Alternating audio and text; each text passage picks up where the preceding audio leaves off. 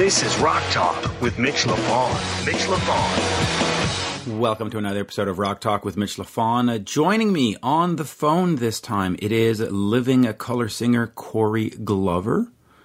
And he has got an incredible amount of projects coming up that he's going to tell you about. We also talk about mental health. The band recently played a show to benefit mental health awareness. And given the fact that the last episode I put up with Alan Niven and Ginger Wildheart, both detailing their most recent suicide attempts and what needs to be done with mental health, it was an apropos conversation with Corey. And if you haven't checked out that episode with Alan and Ginger, please do. I thought it was compelling radio. And I have to say, I'm a little surprised that mainstream media, the different rock sites and stuff, didn't pick up that interview. You would think that the former manager of Guns N' Roses and Great White and the lead singer of one of the UK's greatest bands, the Wildheart, detail how they attempted suicide and try to bring awareness to an issue, just got completely ignored. I'm somewhat shocked by that, to be perfectly frank. Anyway, whatever. It is what it is, but you did get to hear the content here, so, there it is.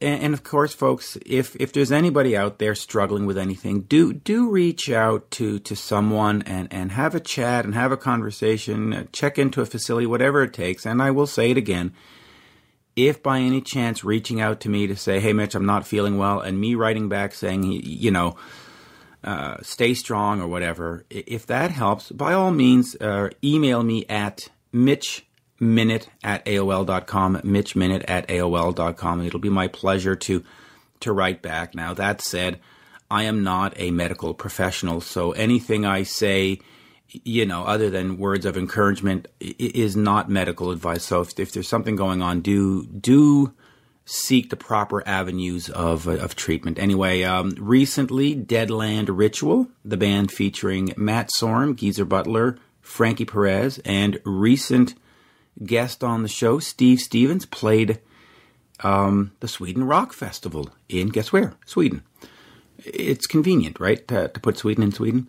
Anyway, their set list included a bunch of Black Sabbath covers, including Symptom of the Universe, Neon Nights, Sweet Leaf. They also covered the Velvet Revolver track Slither, which, by the way, everybody seems to be covering Slither these days. Slash has been doing it during his solo shows. Guns N' Roses has been doing it. And now Deadland Ritual. That song is more popular than when Velvet Revolver actually recorded it. And, of course, Deadland Ritual played the Billy Idol classic Rebel Yell, because why not? And if you haven't checked out the Steve Stevens interview, do so. Compelling chat with Steve, and they are on tour with Bryan Adams, or Billy Idol, I should say. Billy Idol and Bryan Adams are on tour in August, and yes, it's 8 select dates, and I've had a few folks say, that's not a tour. Hey, listen, it's tour-like. All right, let's just go with that. Either way, it is going to be a fantastic evening of rock and roll, but,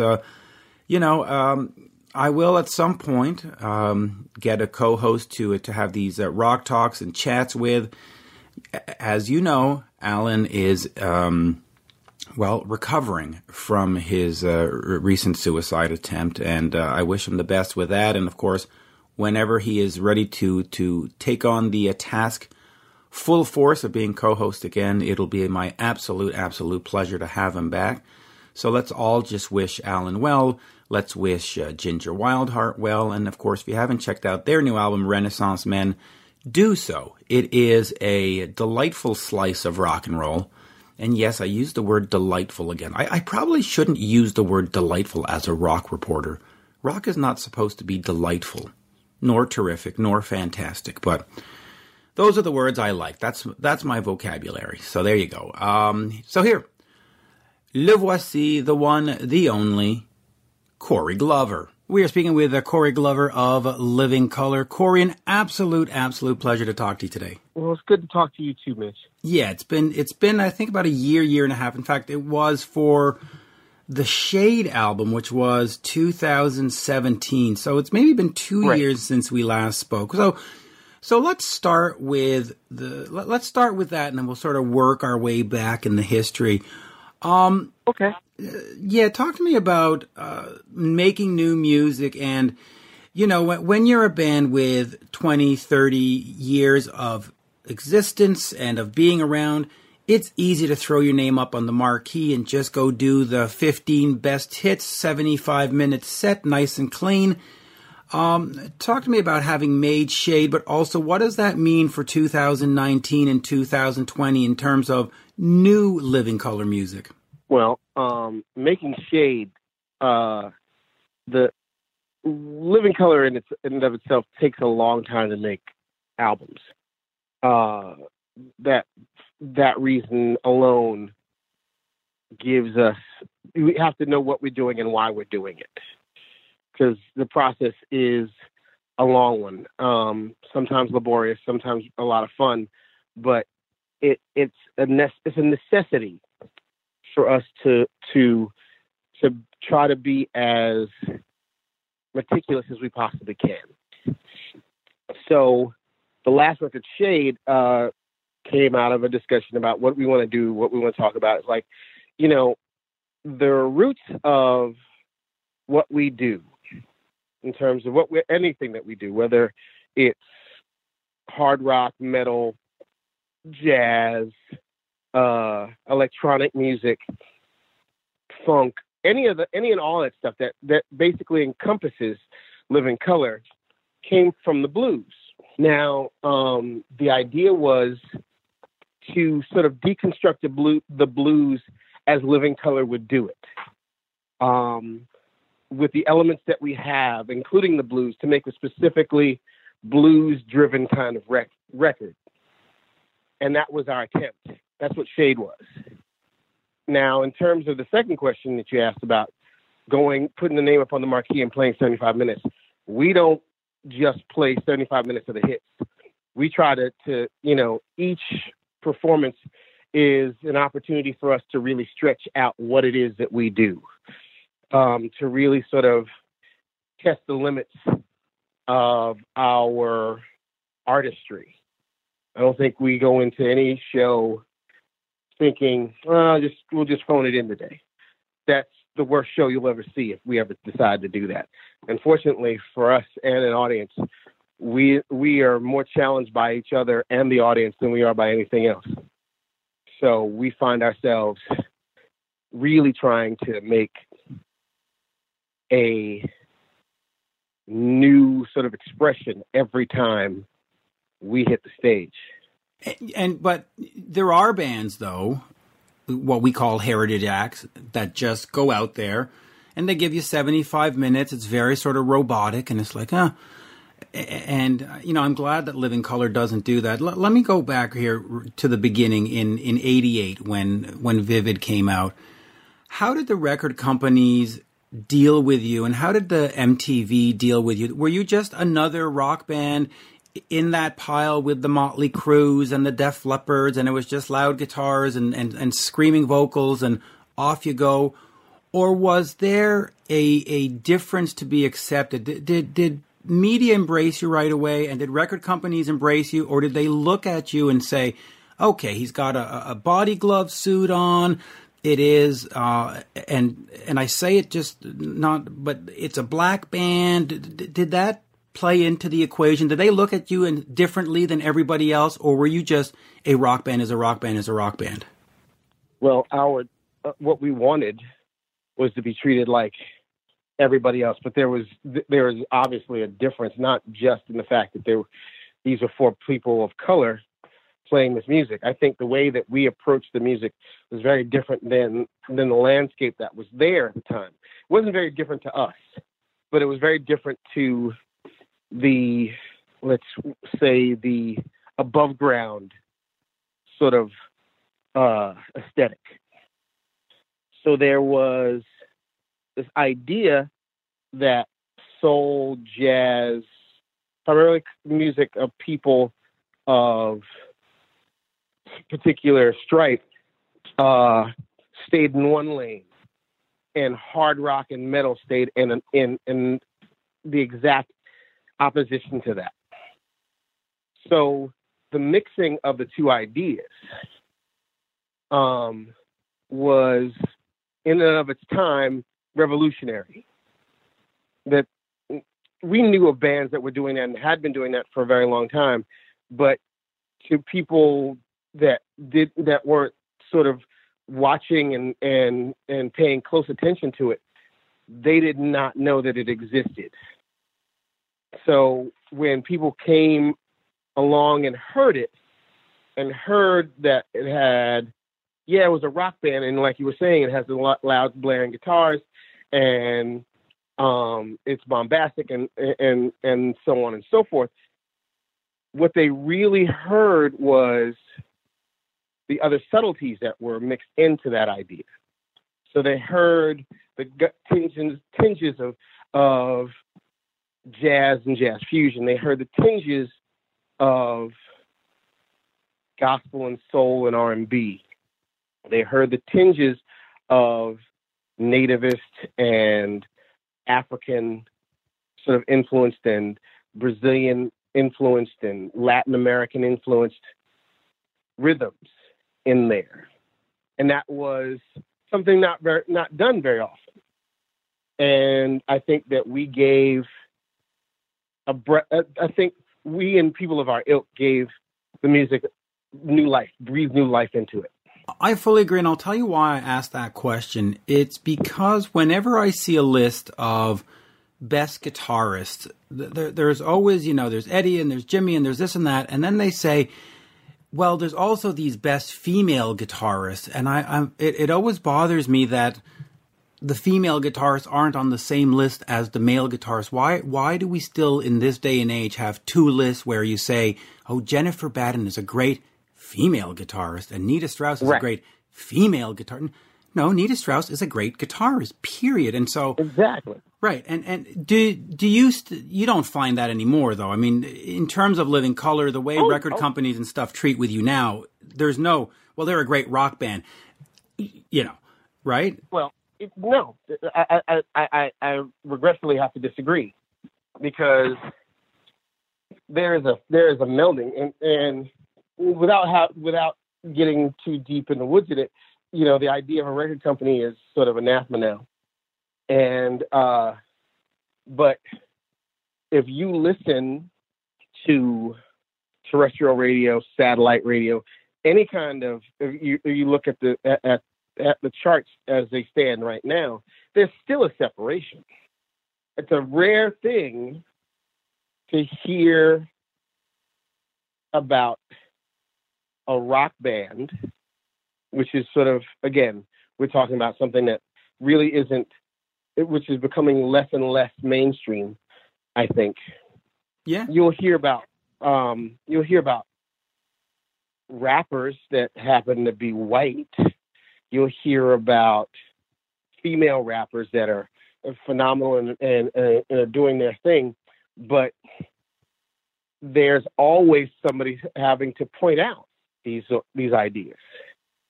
Yeah, and there was always somebody. There's always something that says, "Well, she's great for a female rapper." What's that mean? Is she a good rapper? Isn't she a good rapper? Period. Right? He's pretty fly for a white guy. What does that mean? There's still strata of people say, "Isn't it? What were you trying to do by playing rock music?" Like, we weren't trying to do anything. Rock music is a part of our DNA. In as much as the blues is a part of the DNA of rock music, which is a part of the DNA of every other music that you know about. So we're not changing anything. We're evolving something. And when it comes to the idea of what is good and what is bad, even those ideas have to be really tossed aside, I think. Like you say, there's no good guitar player and a good female guitar player. They're just guitar players. And what they do is what they do. It doesn't mean, and suggesting that something is good or bad is a matter of someone's taste. You know what I mean? I don't think that you can judge that, because there's some people who like music that other people don't like. I know that there are bands that that get nothing but trouble because it's the trendy thing to say you don't like them. I don't want to mention the band's name because I don't want to get into it with anybody. But well, listen, I'm in Canada, and we hear it all the time that, well, you can't like Nickelback, and it's like, well, yeah, of course you can. Right. And the arenas that they're playing belies all this nonsense about, oh, they suck. And no, they don't. They're playing to 20,000 people a night, so shut up. You know. Right. Exactly. I mean, how bad could it be? They said the same thing about the Beatles at a certain point. Oh, they're just too commercial. They'll say about anybody. But A, this is their livelihood, and B, it's the music that comes out of them. It's the expression they see, that they feel coming up out of their souls and out into the public. So for you to say that it sucks is presumptuous, mean-spirited, and quite frankly, it's idiotic. Well, it means nothing. Listen, my stance as a rock reporter is to celebrate all music, and there are bands that I interview that I don't like, but but the fans never know it because the fans that are listening to that interview are fans of the band, and they want to hear something where that band is being celebrated and talked about nicely, and that whole thing about a band sucks, I don't understand it. Listen.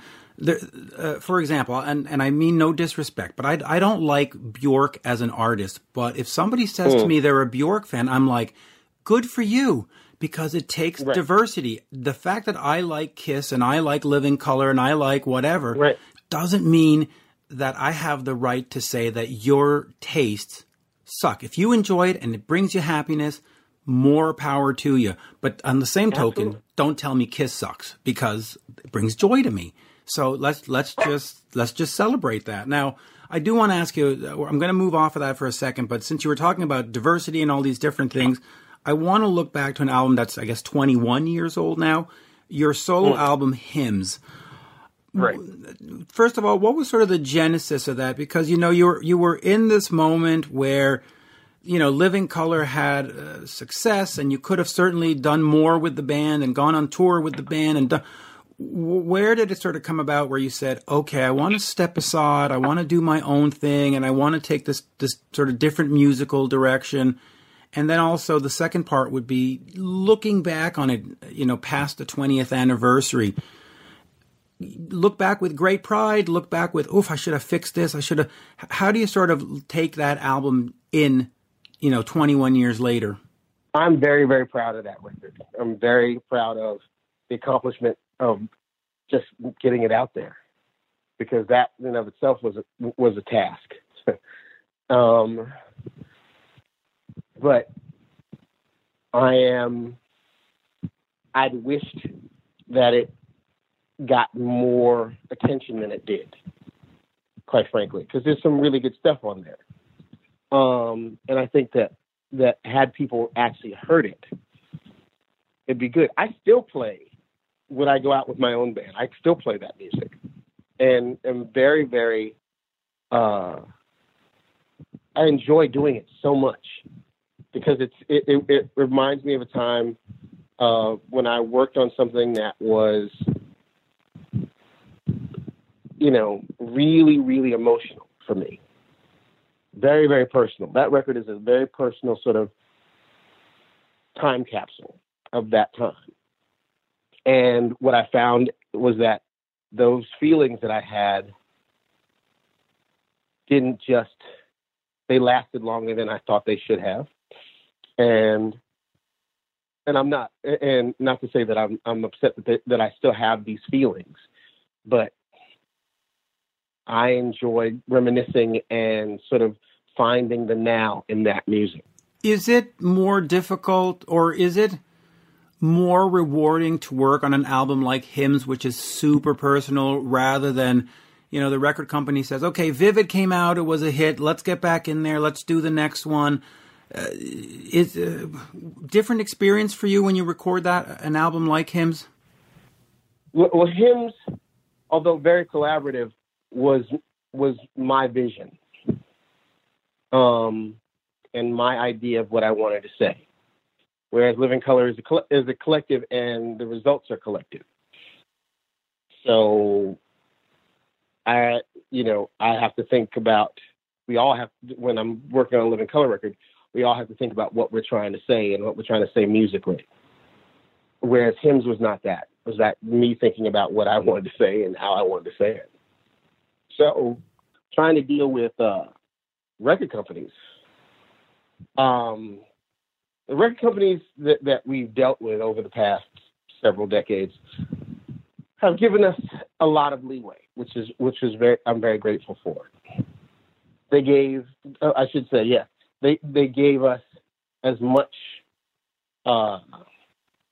personal freedom to do what we thought was best. So we weren't hindered by, let's make the next hit. Good, because that I spoke to a friend of mine was Doug Feger from the Knack, and he always told me that My Sharona was this golden albatross around his neck that had paid for the pool and it paid for the car and it paid for the house. But every time he made new music and brought it to the record company, they would say, yeah, we don't hear another My Sharona. Could you go try again? And he found that incredibly frustrating, that he could just never get out from under the success of that song. So it's not to say that we everybody kept asking, there's nothing like Cult's Personality, when you going to do another one. Cult's Personality was a moment in time. Fortunately, it's lasted for a very long time for us.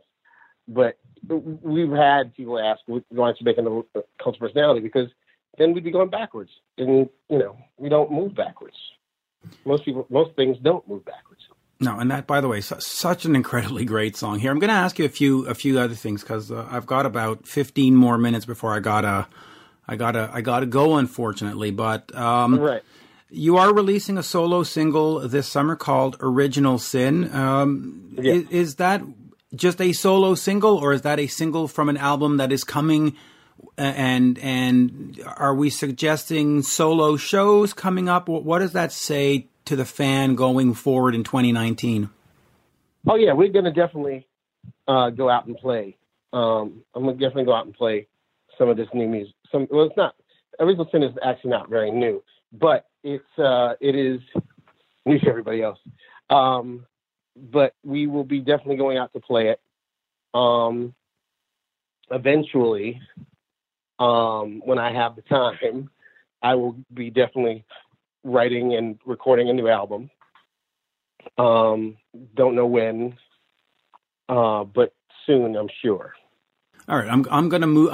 We're going to do this rapid fire. It'll be like Jeopardy or something here. We'll have a rapid fire round. But on June 7th, you are playing a show for Charlotte Cares about mental health, and the episode that I posted this week on iHeart and stuff was me talking to Ginger Wildheart of the Wildhearts and Alan Niven, manager of Guns N' Roses, talking about their recent suicide attempts. In the last 6 months, they both attempted suicide, and we had this long hour discussion about mental health.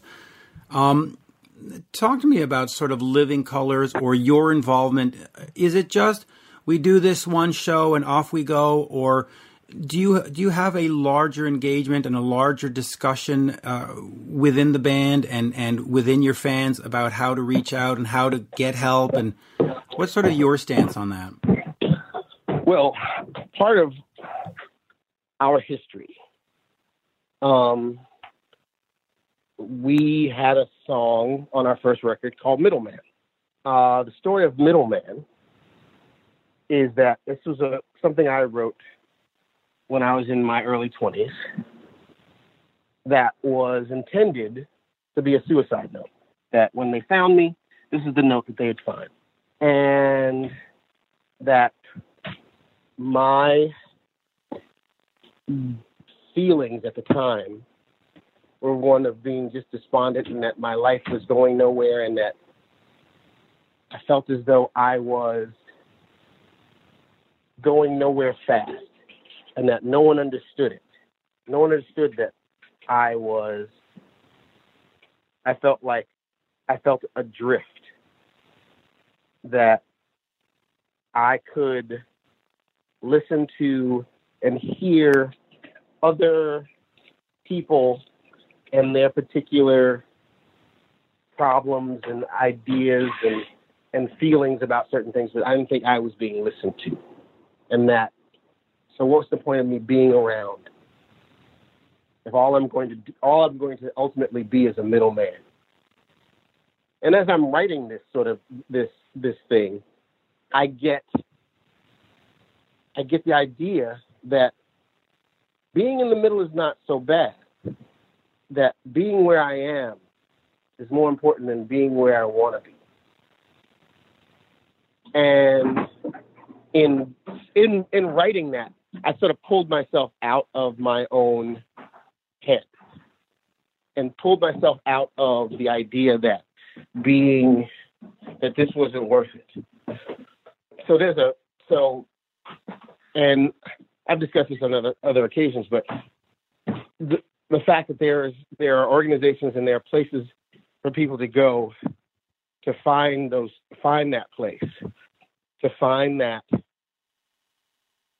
idea that you're worth it in any and all regards, was the impetus for us to do this show. Yeah, and it is important, and I don't want to be whatever, but for folks who haven't heard it, do check out the interviews with Alan and Ginger talking about their recent experience. Not to sound crass, but to move along, Ultraphonics, the project you did with George Lynch and Chris Moore and Poncho Tomaselli for the back. Yeah. Was that a one-off? And if not, where do we see that going? And sort of how did that come together? And I don't know why this comes to mind, but when I see George Lynch and Corey Glover working together, it just, for me, the guys from Dokken working with the guys from I was like, oh, okay, that's interesting. It was confusing, but then I thought, well, why should it be confusing? It's a great guitarist with a great singer. What the hell, but right, right. But at first, I just went, oh, that's a weird combination. But it's not. It's a great guitarist with a great singer. How did that come about? And is that another one of these projects where you've done it and it was fun, or is it a band that is going to have a future? That's difficult to say, to be honest. In us doing it, the idea was that this was going to be a band, that this was going to be an ongoing thing, that we were going to be doing this on a regular basis. That has not happened. And quite frankly, I am very disappointed that it has not happened and that it isn't happening, because that was a really, really good record, and it was a lot of work that was really good work, really, really good work, and I think it deserved people to hear it and experience it live. But it's hard to say that it's going to happen. So, I really want it to happen. I really would like it to happen, but as it stands now, it doesn't seem to be happening that well.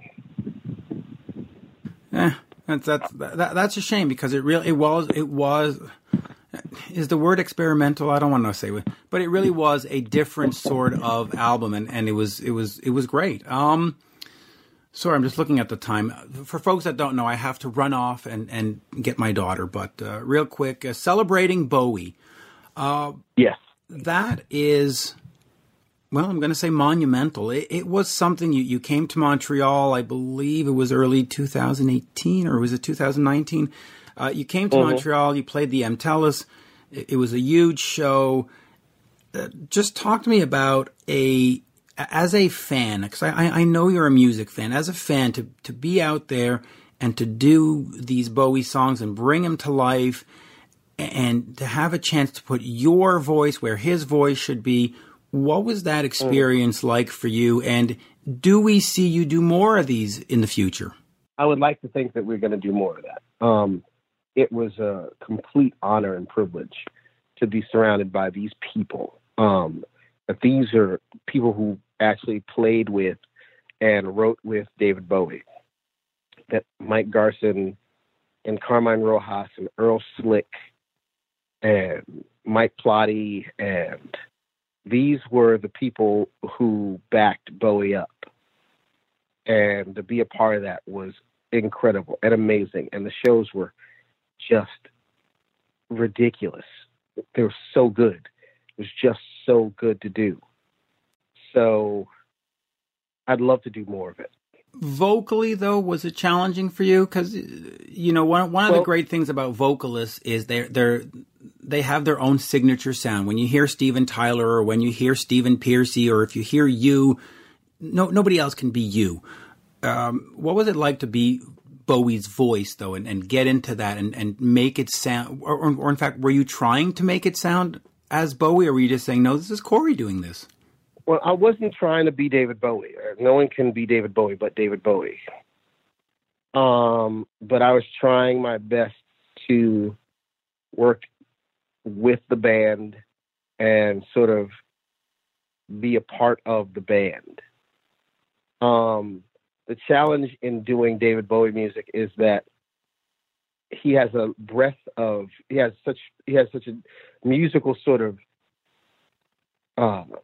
spread that there's a lot of, he goes from, you know, the Tin Pan Alley kind of stuff to sweeping epics to quasi jazz sort of things. So there's a lot of things going on with that.